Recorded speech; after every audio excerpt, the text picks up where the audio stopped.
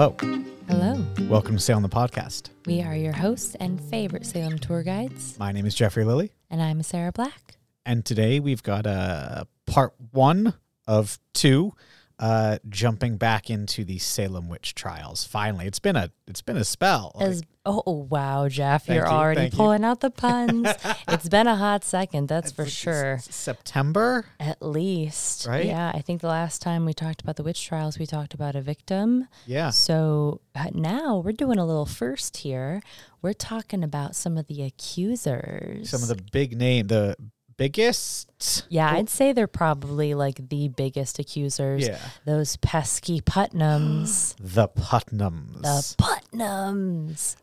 And actually, before we get started, if there are any Putnam descendants that happen to be listening right now, if you want to write into us, I'm going to try to dig through and see if we have any listener submissions that relate to the Putnam family. Just, why not? So Sure. The plan is if we do have anything, we'll read it at the end of part 2. So if you can get it to us as quick as possible, just a quick note about how you found out. How do you feel about it? Right? What are your thoughts on your great grandparents? Yes, I've literally met people in descendants in the Salem Witch Trials Memorial coming and they express how they want to pay tribute to the victims because they do feel like a slight sense of family shame through the generations, which I just think it's beautiful, that full circle moment. Yeah.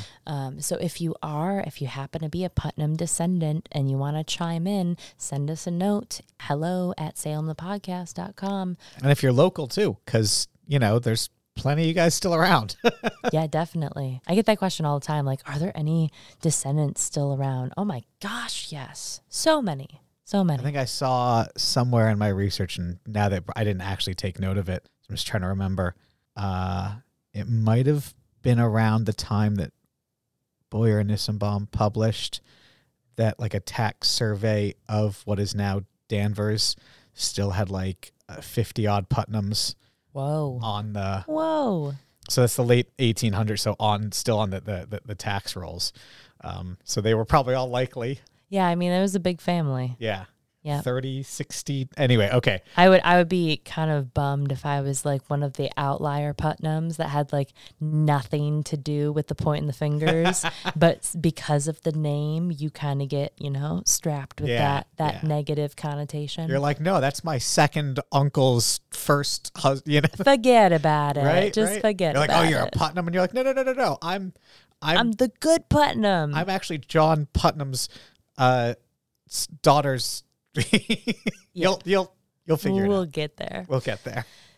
But first, we must do a couple Patreon shout-outs and some tour time. Oh, I don't have any. I haven't. Oh, we don't have any tour time. I forgot. You're done. I mean, do you have tour time? I do have a quick tour time Okay. as it pertains to this episode in particular. What do you got? So I think this was a couple weeks ago. It was definitely not in October. Someone on tour mentioned that their son or their son's friend or some kind of close relation to them was in a band, a heavy metal band called Abigail Williams. The band is just straight up called Abigail Williams. So I remember taking note of this, and then I decided to search just in case. I think I saw a reference while I was doing research, and I was like, "Oh yeah, I think that was what they're." I thought it was European, but it was actually founded in Phoenix, Arizona, formed in 2004. It's an American heavy metal band. They released their 5th studio album in 2019, so they are still relatively active. Although the band itself has changed out members over this course of several decades. Did you tell me this? No, I don't think so. Maybe It's it came ringing up. a faint bell, but okay. No, but we have talked about we talked about another band. Well, the Crown and Shield band. No, we talked about them as well. But Okay. then we also talked about recently was it Elizabeth Howe's episode? No, Wilmot Red. It was Wilmot Red. There's a band formed in Marblehead right. named Wilmot Red. Thank you. I'm sitting here being like, Like Deja vu. I'm like, a band named. I'm like, this sounds familiar. Okay, there we go. So there's a band named Wilmot Red, and then we also have a band named after freaking Abigail Williams. They should have like a sound off. A battle of the bands. Oh, battle of the bands. Oh my goodness. But yeah, I did come across some references to like their inspiration behind the name, and they said that they're inspired by Arthur Miller's The Crucible. I'm going to read a quote by one of their bassists, and just so like you have a sense of like why they chose that name, because I just found it interesting. Also, keep in mind they were founded in 2004. Sure. The accuser is always relevant in society. In America, there were the witch trials, the Red Scare, and now terrorism. Everyone is always quick to point a finger. We do it out of fear, prejudice, and because of things we just don't understand. So, the accuser will always be present in society. Abigail Williams really stuck out to us, not only due to the above mentioned, but also because it possessed that iconic quality while still sounding very American.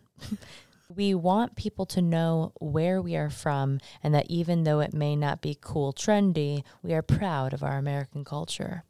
I just found it interesting that they chose an accuser. But Interesting concept. Yeah. I'm not against it. But then I also thought about how like you always choose a villain. Yeah. Whenever you are asked anything, like, who's your favorite witch or wizard? You go with Voldemort, like that kind of shit. So I don't know. Okay. To each his own. Sure. But yeah, we have a band out there called Abigail Williams, and I'm pretty sure they're still performing. I'll have to check them out. Some quick Patreon shout outs. Here we go. What do we got first? A big thank you to Katie Sincata. Thank you, Katie. Appreciate you. Coming up after that, Lauren Bryan. Thank you, Lauren. Brian, dude. This is weird. Whys do weird things. That's true, but I don't think that's how you spell brain. Okay. Thank you, Lauren Bryan. Thank you. And thank you to Megan Michalik. Thank you, Megan. Kind of just rolls off the tongue. Nice and easy. And last for this week, we have Tawny. Oh, thank you, Tawny. Appreciate all of you. Thank you guys for being wonderful patrons and supporting Salem the Podcast. But now, on to the Putnams. Sort of.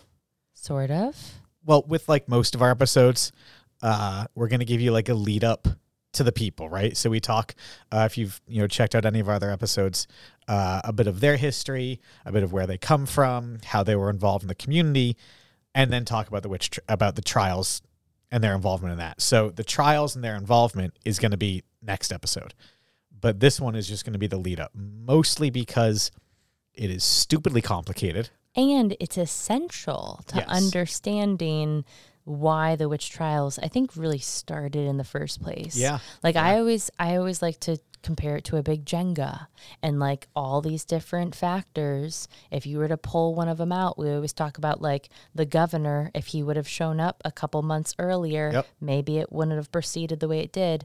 Again, the Putnams are a big factor in this. If they weren't so pesky, we may not have seen this blow out of proportion. Tom's dad hasn't gotten remarried. I'm just saying. Wait, which Tom? Tom Jr. or Tom Sr.? Tom Sr. Okay, it's going to get real complicated, but we're going to help us through it because I think it's essential for us to understand as well as the listeners. Yeah. So I don't know about you, but it definitely helped me gain some insight into the social issues that were inner working themselves at the beginning of the entire trials. Absolutely. So we're going to focus on like the core group of Putnams that are the major accusers and talk about their family history. Obviously, like you said, how they're involved in the trials directly. Also, we'll be talking about Mercy Lewis, who was living in the household as a servant during that time. Collectively, the family filed about 100 accusations or so. So, like we said, they're the big bads. They really lead the forefront of the individuals accusing, and Thomas is involved in a lot of the. I think we talked about this with Reverend Burroughs. And probably a bit of Rebecca Nurse's episode, too. Yeah, where we find his signature on dozens and dozens of documents, where we find his quote-unquote testimony on dozens of documents, and it is shockingly similar in all of his things. He's it seems though he's found a formula, and he just rinses and repeats. And Yeah, he was one of the transcribers, the clerks of the court during the trials, and you see his name, like you said, on those documents. He's there. He's right there with the magistrates in the courtroom with the afflicted girls every step of the way. So Thomas Putnam, I feel like he's like the big central bad. Junior. Thomas Putnam Jr. So he was born in 1652, making him around 40 at the time of the trials. So he was actually part of the third generation of Putnams in Salem Village. Mm-hmm. So over the course of those 3 generations, they had become a wealthy, powerful family. He was, I'd say, definitely born into privilege, as much privilege as you could be born into in mid-17th century New England. Him and Anne Carr will be married in 1678. She was also raised in Salem Village. 10 years his junior. She was 16, he was 26. Which was young for the time. I think I was looking in about 22 was sort of the average. Yeah. When I was first looking at their ages, I saw some other sources that put her younger, like 14, and I was like, oh my God. But yes, definitely still young for the time. Like unusually young. But Yeah. They went on to have 12 children. 2 of them died young. And I feel like most of the time we only talk about Ann Putnam Jr., right? Yes. Like that's the only person the only child of theirs that we really hone in on. But she was the oldest, born 1679. So that's the core group of Putnams tied to the trials. But to understand their involvement in those trials, again, we got to go way back. Way back. So let's trace Thomas Putnam's ancestry just a little bit. Well, obviously, if he's Thomas Putnam Jr., his father is Thomas Putnam Sr. Oh, magic. That's like the easiest part of it all. Right? But also the most confusing. Yeah, because Yeah. And they don't always specify in the documents. No. You just always have to understand like who's where. Thankfully, his father does die before the trials, so we can definitely rule him out of any of those. But when we look at a lot of like appointmentships and taxes and land ownerships, you're like Thomas Putnam. Yep. You're like, wait, hold on. And then you have to sort of like just like differentiate by year. You're like, okay, well, that can't be Thomas Putnam Jr., because the age or the timeline just doesn't match up. Right. And both of them were very active, very involved in the community. Yeah.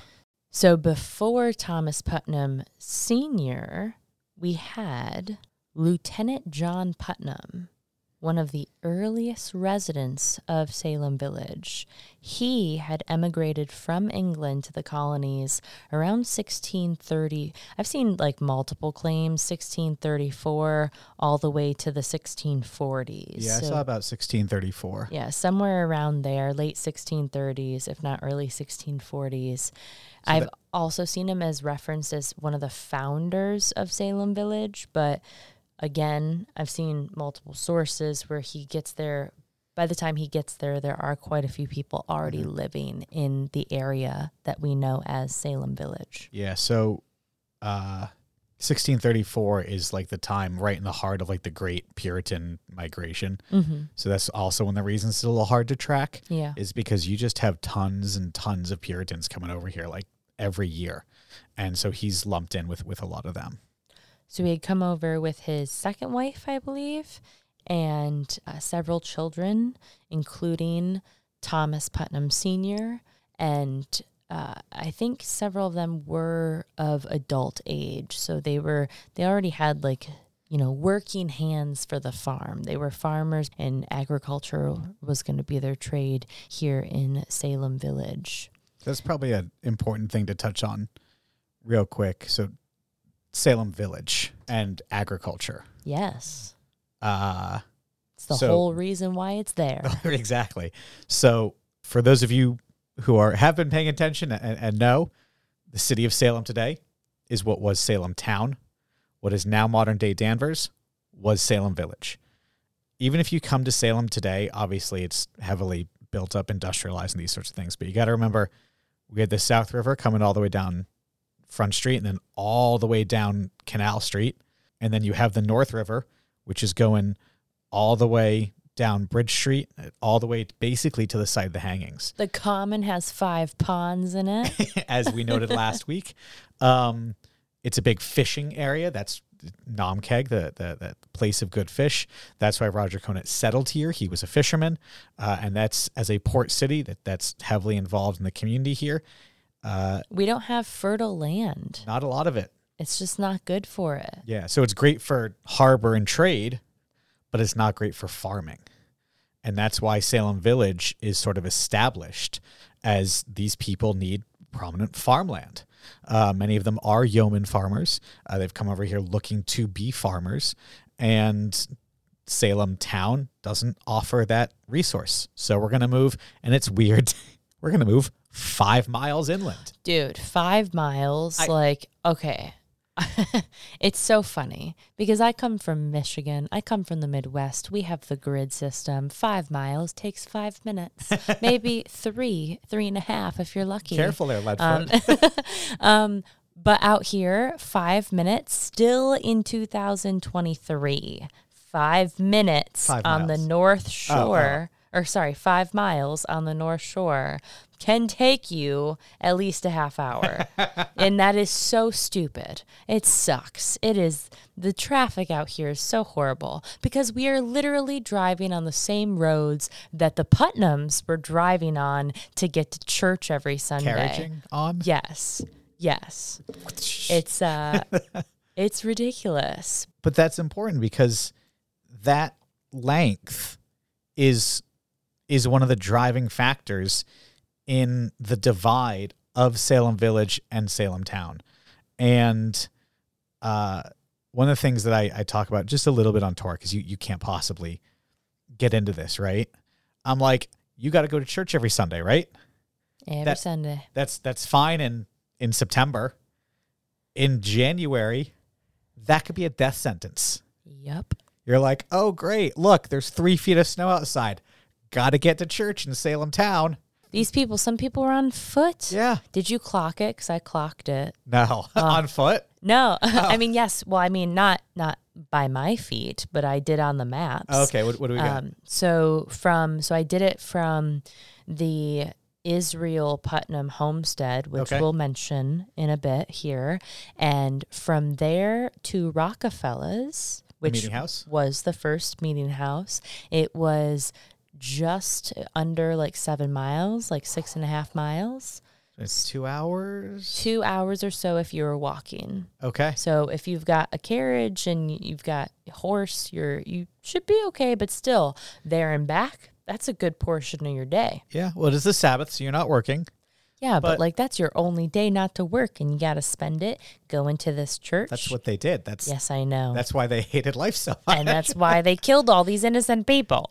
And also, we got to remember that the Putnams had 12 kids. Yeah, no, I thought about that too. Oh my I was like, God. can you imagine trying to wrangle up all these kids and having to drag kids. them to church? And you no wonder they went crazy. You have a 12-year-old, a 10-year-old, an 8-year-old, a 6-year-old, a 4-year-old, a 1-year-old, and you're pregnant. And you're like, let's go walk 7 miles in January. Yep. Yeah, I get it. They're like, we want a church in Salem Village. Yeah. So the Putnam family, that core Putnam family, Thomas Putnam and Anne and all their children, they lived even further than the Israel Putnam house. So the Israel Putnam house, that one still stands. You can go visit it. Named for a guy that comes generations later, a Revolutionary War era guy. But where these Putnams lived, that house no longer stands. It's a little bit further to the west. So they lived on the far west southern side of what is now Danvers, what was then Salem Village. So they lived... Took them, it was 7.1 miles.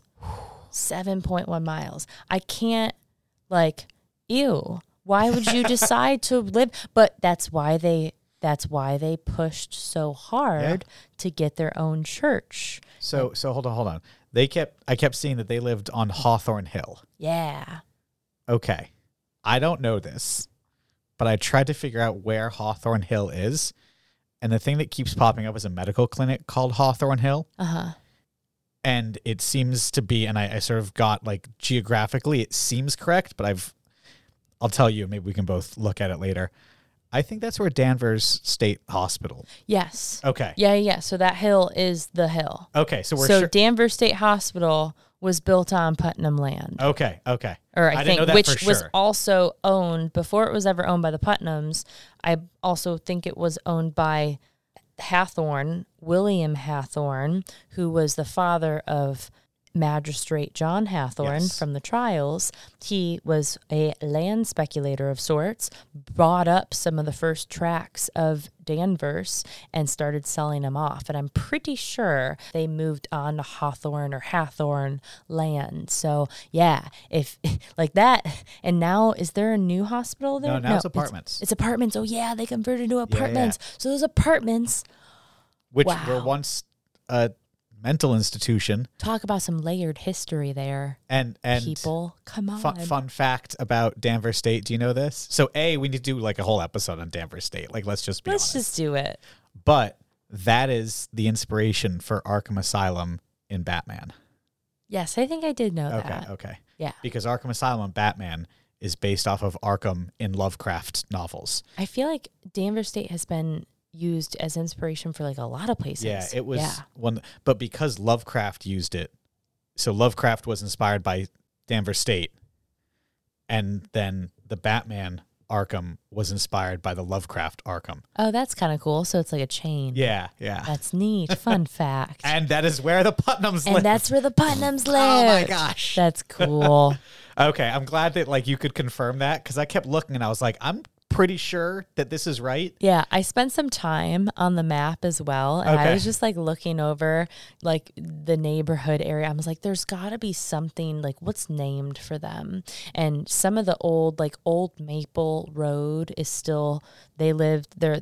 One of the original Putnam farms was on Maple Road. I'm pretty sure it's like a junction where the expressway meets, but there is an old Maple Road there where their home once stood. It's now just a residential area, but there is a Putnam Lane. Okay. Very close to it. I also saw a neighborhood that's called Putnamville. There's a Putnamville Reservoir. Like Amityville, like Putnamville I guess. Horror. Well, I was wondering, I was like, I'm so surprised that we have a Peabody, and like, I know Peabody's named for someone. And then Danvers, I also saw it during the research. I didn't write it down. I should have, but it was like related to the 1800s. Osborne Danvers? Yes, there we go. So I figured, I was like, I'm so surprised that we don't have as prominent as this family was at one time. I'm surprised. Shame will do a... Well, is that what it is? Is that really, did it take them down that much? Well, I think the divorced father, I think, has a lot to do with that. Or sorry, the remarried father. And you're referring to Thomas Putnam Sr.? Yeah. Okay. Yeah. You're going to have to expand on that some good amount here, because I have no idea. I have 5 pages of research, a lot of sake in me, and I have no idea what you're talking about. Okay. So let's that's the importance of Salem town. Yes. Sorry. Salem Village. So John Putnam's like the first Putnam to get here. And I have seen him credited as like being one of the founders of Salem Village. He wasn't, but he was one of the early residents. Yeah. Now remember, Salem town was established in 1626. It was in 1632 that John Endicott will plant his little 300-acre... Lies. What? Is that lies? No, I just don't believe it. Why? You saw it. With the tree? That's not 300-year-old tree. It's not a 400-year-old tree. Okay, Jeffrey, calm down. That's not what. Calm down. Let me finish my sentence. Okay, sorry. No, John Endicott, first governor of Massachusetts. He is like, I guess you could say, credited as the first guy to like claim a tract of land in what is now modern day Danvers, and it is a 300-acre orchard farm. Okay. One of the trees you can still see today. I don't believe it. It's the oldest fruit tree in America, Jeffrey. I think it's shenanigans and lies. Doesn't it have a Wikipedia page? I'll link it in the show notes. We've been there. I know. We saw. Look We saw the oldest fruit tree in America. It's like a 40-year-old tree at best. No, it's not. I'm sorry. I know. You can see I know. one of John Endicott's trees still remains in Danvers. Just Google it. It's behind a parking lot, behind a fence. It's like by a hospital or something. Yeah. But yeah, you can go see it. It's fenced off. And following John, you had some other guys move in. Samuel Shelton or Skelton, which I feel like I met a descendant of theirs this year.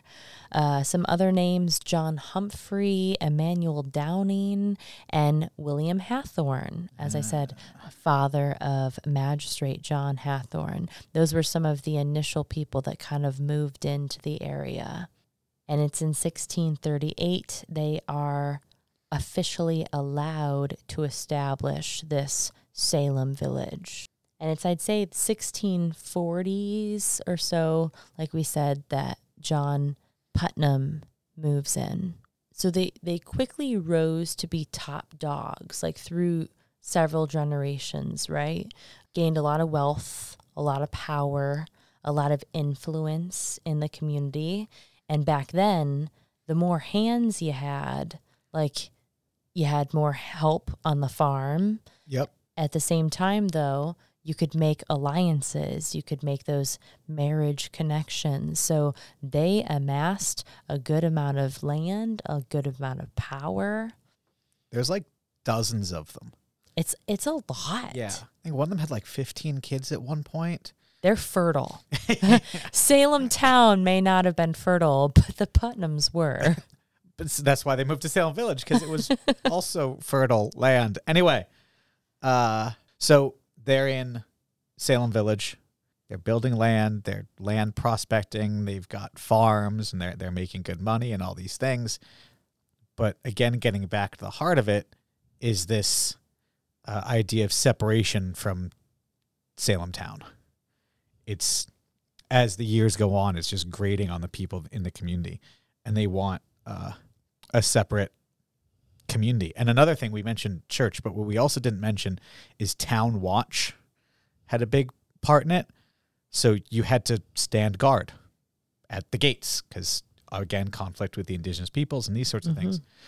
And so if you lived in Salem Village, you were still conscripted to be part of the town from the militia to stand guard. So if you were a Putnam living on your farm 7 miles away, when your number came up to stand guard, you had to travel all the way in. Which also meant leaving your homestead unguarded. So there was no one out there to guard your homestead while you're trekking all the way back here to guard someone else's homestead. And you're like, this is BS. We need our own independent system of government. And they were told they could go stick it at first. Yeah, they started petitioning Salem town in the 1660s. So we're talking 3 decades before the Salem witch trials even kick off. Yeah. Those were denied. Those initial requests were denied, only furthering that wedge that was growing between some of the families in town. So it seemed to be like these two main factions that developed. The Putnams, when Salem Village becomes a town, when Salem Village gets their autonomy from Salem. Autonomy is in big air quotes on that one. Right, in some respects, but they are officially quote unquote independent from Salem town. They are allowed to establish a committee, like a neighborhood, a village committee that oversees village affairs.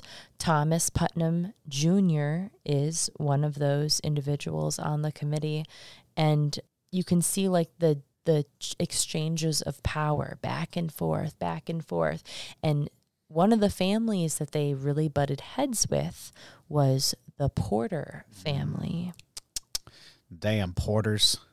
It is 1672 that we have an official, quote unquote, official Salem village. And you said that committee, so what Salem town allows them to do is pick 5 guys, like, the burgers, to kind of be in charge and to make some decisions. And I'm putting big air quotes here. No one can see me. But that just keeps getting trampled, like, on multiple occasions by Salem town. They're like, yeah, sure, you guys can have but you can't do that. But you can't do, oh, well, you're not actually in charge, which then leads to the discussions and disagreements that are going to happen over the next 15, 20 years. We should also talk about, like, why Salem Village and Salem Town aren't getting along. Like, it's like, why is Salem Village trying to become independent from Salem Town, and why are they feuding in the first place? So as we said, Salem Village was where they established it. It was 5 miles away from Salem Town. So that's a bit a ways from this port center. There was quite a distinction between the Putnams, who were living on the western side of this already out there outskirts town, and those living on the eastern side of town on the border of Salem Town.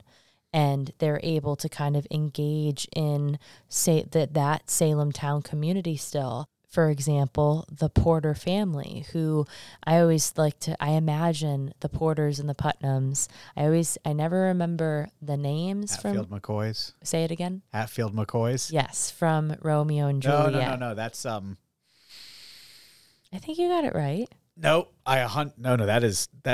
Is that Hamlet? Oh, people are screaming at us right now. Oh, I know my Shakespeare. Capulet. Oh, and Montague? Yes, there we go. There Thank you. we go. Yes. I had to dig in my brain for that one. Whenever I think about the Putnams and the Porters, I envision this. I can't help it. I wonder if there's like a love story embedded in there somewhere in the history. Like, was there something happening? Were there lines? Are you saying yes? Yes, it happened. Oh my God, Jeffrey, I can't wait to tell. Okay, cool. I'm excited. I'm ready for this. Well, sort of. I mean, it's. Okay. So because you have this distinction geographically, western side of Salem Village versus the eastern side, those eastern side families have, again, more access to the port city. They have better relationships with the merchant families, and they have financial interests in Salem Town itself. They were able to diversify their income, and unfortunately, the Putnams and those families more on the western side, if they weren't necessarily on board with that. Not only is it difficult for them geographically because of where they're located, but also the Putnams, they were your traditional Puritans, like in every sense of the word. They viewed those rich, prosperous merchants in Salem Town as bathing in their own opulence, maybe a little bit flamboyant, a little bit too individualistic for their taste. Mm-hmm. So there were these not only financial divides happening, but also social class divides developing as well. So you've got the two Salem Village, Salem Town, pitted against each other almost. With that comes there's also religious disagreements, which then, because they're Puritans, so they're religious extremists. They're the bad guys here, by the way, which we should all keep in the back of our minds, that these are the bad guys in the story. In every story, Puritans are bad. They got a little out of hand. Yeah, they started out of hand. Yeah, you're right. They left England because they were like, you're separatists and traitors, and you tried to blow up Parliament. And they're like, oh, sorry, bye. And you're like, okay. Anyway, I'm getting off track. So one thing that I find hilarious about this whole Putnam Salem Village situation is they are all on board, pretty much as a community, with establishing their own church. Church being place of worship, not church being body of, which are two separate things within the Puritan community. They already have their own church there. Anyway, I'm not going to get too much into it. No, explain that. Okay, so there's the physical place of worship. No, I know, but where are they going? You said they already have that. They already have their own church body. So the community itself within Salem Village is part of the church. So they're not looking to form a different church. They're looking to form a different meeting house where the church can meet. They're not looking to split religiously. They're just looking for a physical location. Gotcha. Yeah. So they're not trying to. So that's literally just a verbiage, like semantics. Like they're not it's very trying. important within the construct of the Puritan discussion. To them, the church is not the physical place, Okay. but the members of the community. Okay, that's interesting. See, Yeah. I wouldn't have known that. Okay. Okay, Yeah. so when you're okay, And we use it interchangeably. yeah, we do. So it's difficult to splice in both our understanding and their understanding and have conversations about it without getting confused. Right. So let's go with our understanding. Yeah. So they're looking to establish a physical meeting house because 5 to 7 miles is just a little bit too far. They're getting damn sick of it. Yes. But like I said, they're all on board with the establishment of the physical place, but they are not all on board with either what's going to be preached or who's going to do the preaching. Well, that, and again, along those financial lines and those factions that have developed, those that are more for Salem town and against, so again, you see them divided on this issue of becoming an independent village from the greater town. Yeah. So, and you'll see those same divides carry into the church and the people who are, like you said, preaching in that church. Do we want to cover some of them? Oh, yeah. So we always talk about Mr. Samuel Parris, but he was number 4. Yeah. And I was looking somewhere and I saw something, I think by Emerson Baker, it said that the average minister in the Massachusetts Bay Colony at this point in time was about 22 years, was the amount of time that a single person would lead. Oh, I thought you meant like 22 years old. No. I was like, damn, those are some young No, they would hold a position ministers on average about 2 decades. in that one spot. In that one spot. Yeah, these guys did not last that long. They went through 4 and 16 years. And we're again already talking about a community that is disenfranchised with the social norm and with the evolution of Salem town. And they're like, screw this, one other thing. And they're like, who are we going to get to preach? And they're like, this guy. Like, no, we don't like that guy. This guy. No, we don't like that guy. Also, can we just do a quick reminder that we're in the 1600s? Like, they're just they are second and third generation of living in this place. Like, half of them died when they first got here. It's just like it. Well, I'd say like a third of them died. The other third stayed, and the other third left. Yes. The conditions, high stress environment, very cold winters, a lot of anxiety, a lot of anger. A lot of death. A lot of death, a lot of feuding, a lot of spitefulness. So the task of hiring a minister and church services, like those, are a hot topic. That minister has a lot of sway in the community. Until the community decides not to pay them or give them firewood. And they're like, screw you guys, I'm going home. Yeah, all 3 before, I guess Samuel Parris as well, you could consider as well. They all left because of like conflict, because of the infighting with Salem villagers. Do you want to mention them all? Sure thing. We've got first up, Mr. Reverend James Bailey. 1672. So he's the first. And he will go until 79. 1679, when a Mr. George Burroughs arrives. Ooh, we've heard him before. Go check out George's episode. I think it's a good one. Yeah.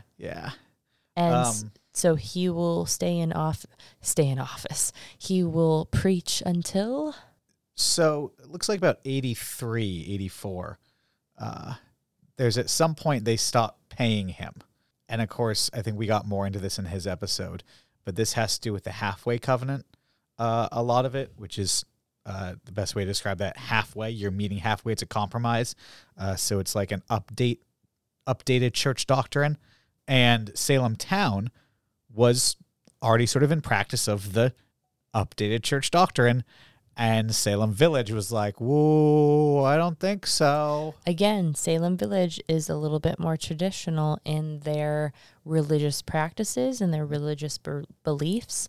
The halfway covenant basically allowed you to become a full church member, be recognized as a full church saved saint among men without having to meet all the initial requirements. So I believe one of the main requirements was publicly confessing your sins.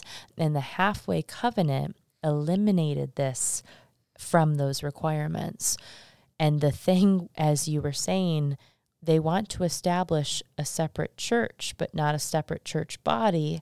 If you were a full church member at Salem Town Church, you could attend Salem Village Church as a full church member, even though they were not adhering to the halfway covenant. So they did not accept you. I mean, it's crazy because it's literally a difference of miles. It's a difference of, it's religious extremism. Again, you're right. Yeah. That's what it all comes down to. But one thing that I always sort of just roll my eyes at with the Puritans is, without getting too much into it, there is when you are born, I don't know who decides or how it's decided, you are either going to heaven or you're not. Predestination. It's already determined. You don't know that. No one knows that. But everyone has to do the big checklist of things. Just in case. Yeah. But not everyone does the big checklist. Sometimes you do all the things. Rebecca Nurse, great example, had done all of the things. But if she's on the bad list, she's on the naughty list. That's a great way to... So we again have these ideas where the Puritans are looking at Salem... the residents of Salem Village are looking at the residents of Salem Town and being like, but they're not even doing all the requirements. We are. How dare they come into our church without the checked box? And how dare they boast around town as full church members when they didn't partake in all the requirements? I forgot they have a specific name. But yeah. There's baptism to saving faith, to communion, to all these different things that they have to do.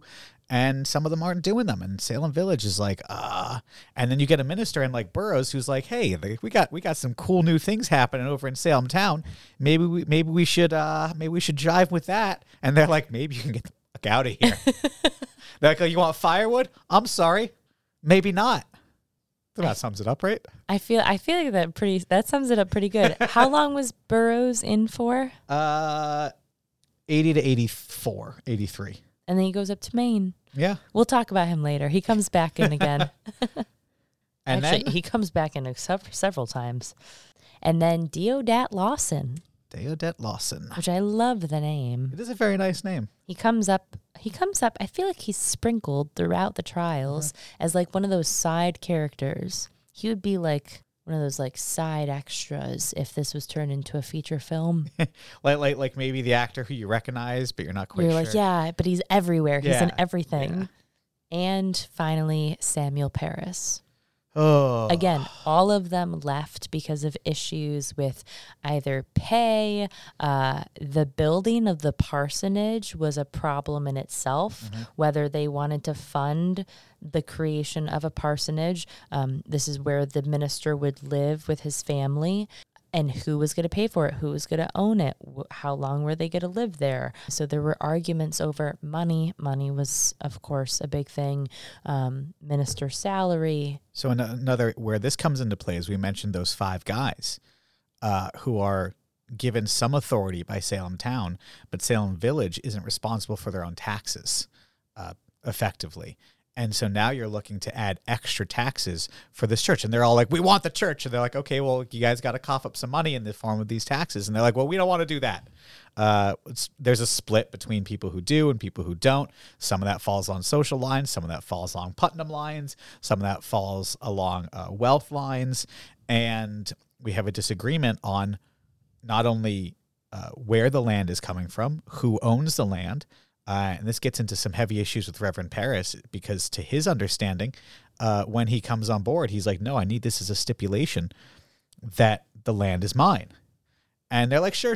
And then a couple years later, they're like, well, we got a new. So by the way, these 5 guys aren't the same 5 guys. No, they change. They change. They get elected. They get swapped out. So we get a new 5 guys, and they're like, yeah, well, we don't like what the last 5 guys did. So the land isn't actually yours. And now I want a burger.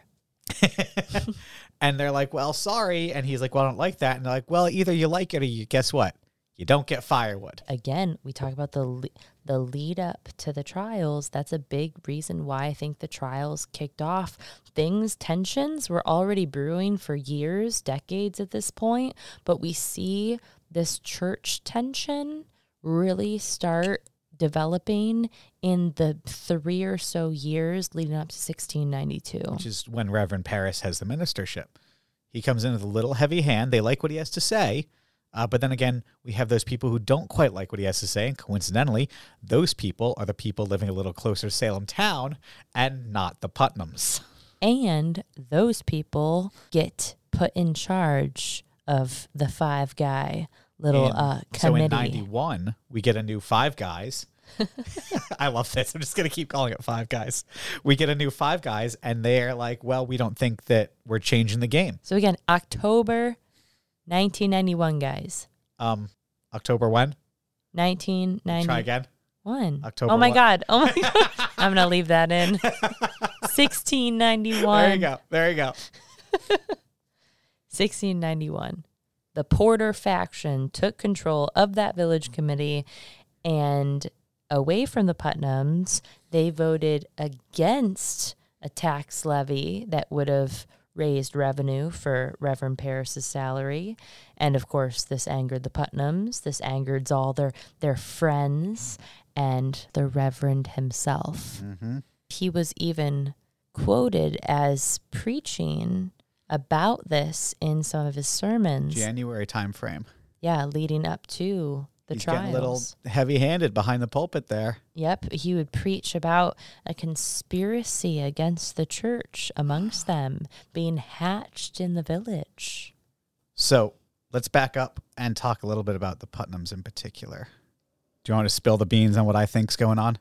Sure. So the thing is that Thomas Putnam Jr.'s father, Thomas Putnam Sr., dies. Oh my God, yes, I totally thought this had a thing too. I was like, oh, I wonder if we have different interpretations. I just think that it probably made him, I think Thomas Putnam was a privileged little boy who grew up in a wealthy family, and he did not get inheritance when his father died or his father-in-law died. And he was the eldest son in the family. So, like, that's weird in itself. Mm-hmm. Probably had some bad relations with his father. But, you know, that meant something back then. So that would have passed the torch of the patriarchy, like, of his family. Like, he is now the patriarch of his family. He is the king of his family. However, he does not get the inheritance that you would expect him to get. Not only that, but his brother married stepbrother, half-brother. Yeah. Oh. So what happens is Thomas Putnam Jr.'s, sorry, I said father, mother dies. His father remarries. They have one child, Joseph Putnam. He's the one that gets all the money. When Thomas Putnam Sr. dies, the vast majority of like an 800-acre estate goes to Joseph Putnam. I didn't know he was a half-brother. Yeah. Ah. He's the youngest. He's 16, so he can't even come into his inheritance, and he just got the entire Putnam estate.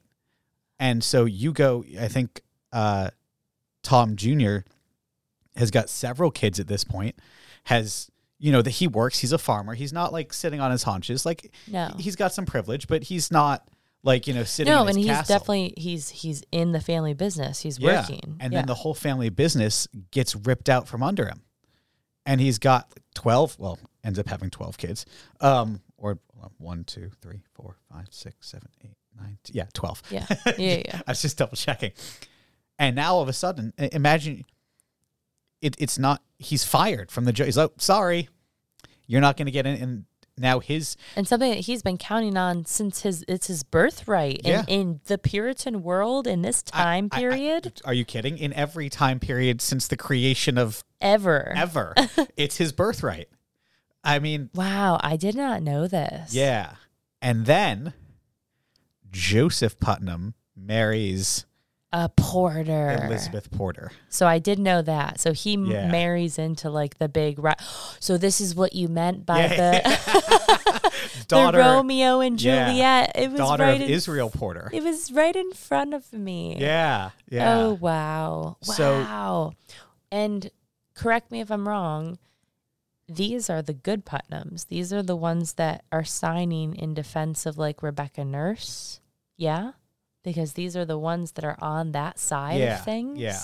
So it's along that half brother line. Ooh. He takes the family business, and Thomas Putnam is left, like when he'd gotten married, obviously, you'll get, here's some land, here's a house, right? That's how things worked, right? And they all lived in sort of the same area.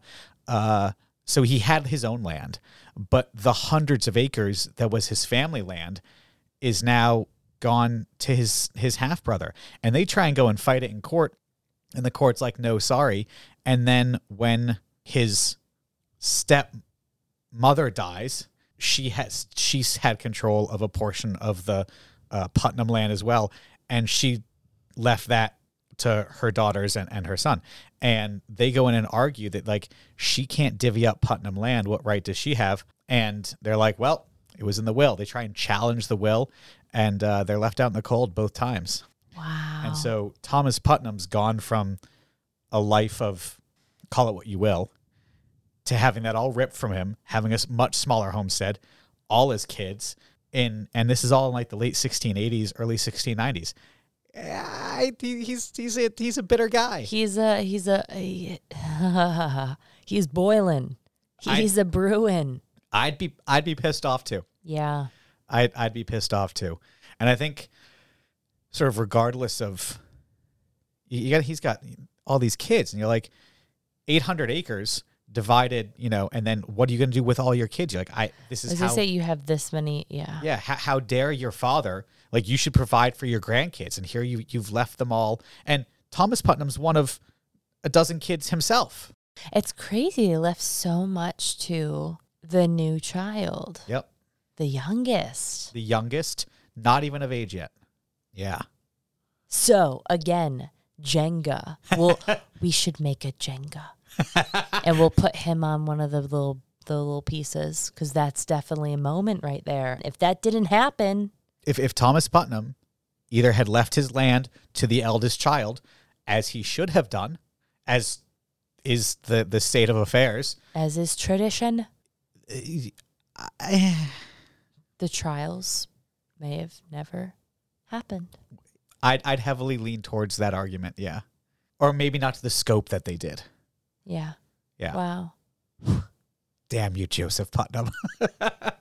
Don't blame it on Joseph. Well, I mean, he took all the land, married a porter, and let fuck off. He's 16. I mean, that's fair. I was gonna blame it on the father, dude. I thought you were. Damn it, Thomas Putnam Sr. There we go. Yeah, we took all the blame off Anne, and we're putting it on her. To be fair, and like I've come around to Anne a little bit. A little bit? Yeah. Yeah, I mean, she's like young. She's freaking young. She's like in her early 30s. And we have like insults on ornaments of her. Like it's kind of wild how her reputation, like we all know Ann Putnam Jr. Ann Putnam Sr. too, to be fair. Oh, Junior's. So Junior, and we'll get into this more next week. Junior's 13. Right. But she's been living in this household. So at the age of like between 7 and 12, she's had her whole world turned up. She was... Oh, yeah. She's probably... Yeah, it's not a good situation. And her home life has become... I mean, Dad, I don't know what the nature of Thomas Putnam Jr. was, but call him even an amicable guy. He now probably turns into a bitter guy. Might be complaining a bit. She probably overhears a lot. It's a small homestead. Probably gets more abusive than... I was going to say the anger that probably seeped out. And, of course, that's going to trickle down into the family dynamic. And especially at her age. Uh-huh. And we can... I think that's a pretty reasonable correlation to make. Again. Wow. Thanks, Thomas Putnam Sr. Yeah. Way to get remarried and leave all your wealth to your youngest. That's so, like, I feel like that happened. Like, as I'm saying that out loud, that's like a classic trope tale of like millionaire people, right? Oh, you see it on like a Hallmark or ABC Yeah. Family. A little more censored, less death, but yeah. Yep. So anyway, where does that Do we want to leave it here? where does that leave us? I mean, I think we're getting pretty close to having to talk about accusations. Got some good background on the Putnams. We've got some major things happening in Thomas Putnam's life in the years leading up to 1692. His father dies. That inheritance shift occurs. Mm-hmm. We've also got the change in power from the Putnam clan to the Porter clan in that Five Guys committee. Reverend Parris is not receiving his paychecks because that committee voted to reject the tax levies that would provide for that compensation. So and Thomas, by the way, I think he sides with Reverend Parris. He's a pro-Parris. Oh, yes, he's very much pro-Parris. Yeah. I like to stress that with my groups. It makes it a little bit easier. I always say there's pro-Parris people in Salem Village and anti-Parris people. And you will see the pro-Parris people pointing fingers at the anti-Parris people. And usually that's how it goes. Yeah. So Thomas Putnam, after losing everything, throws his lot in with the new minister. And to top it all off, his wife is pregnant. Yes. It's got to add a whole nother layer to it. They already have a handful of kids by this point. They've already lost a couple kids at this point. Is it? I'm not sure when those kids pass away. I know that they are young when it happens. So I do see references to Ann Putnam Sr. experiencing a bit of loss just in her life in general. Yeah. And how that may have contributed to her desire or tendency to like partake in the afflictions. Maybe some of that was born out of her own traumatic experience. Maybe Thomas Putnam was an abusive husband or an abusive father, but I'm not sure when those two children passed away. I think I'll double check for next week, but I think the one she's pregnant with now dies. Oh, is this?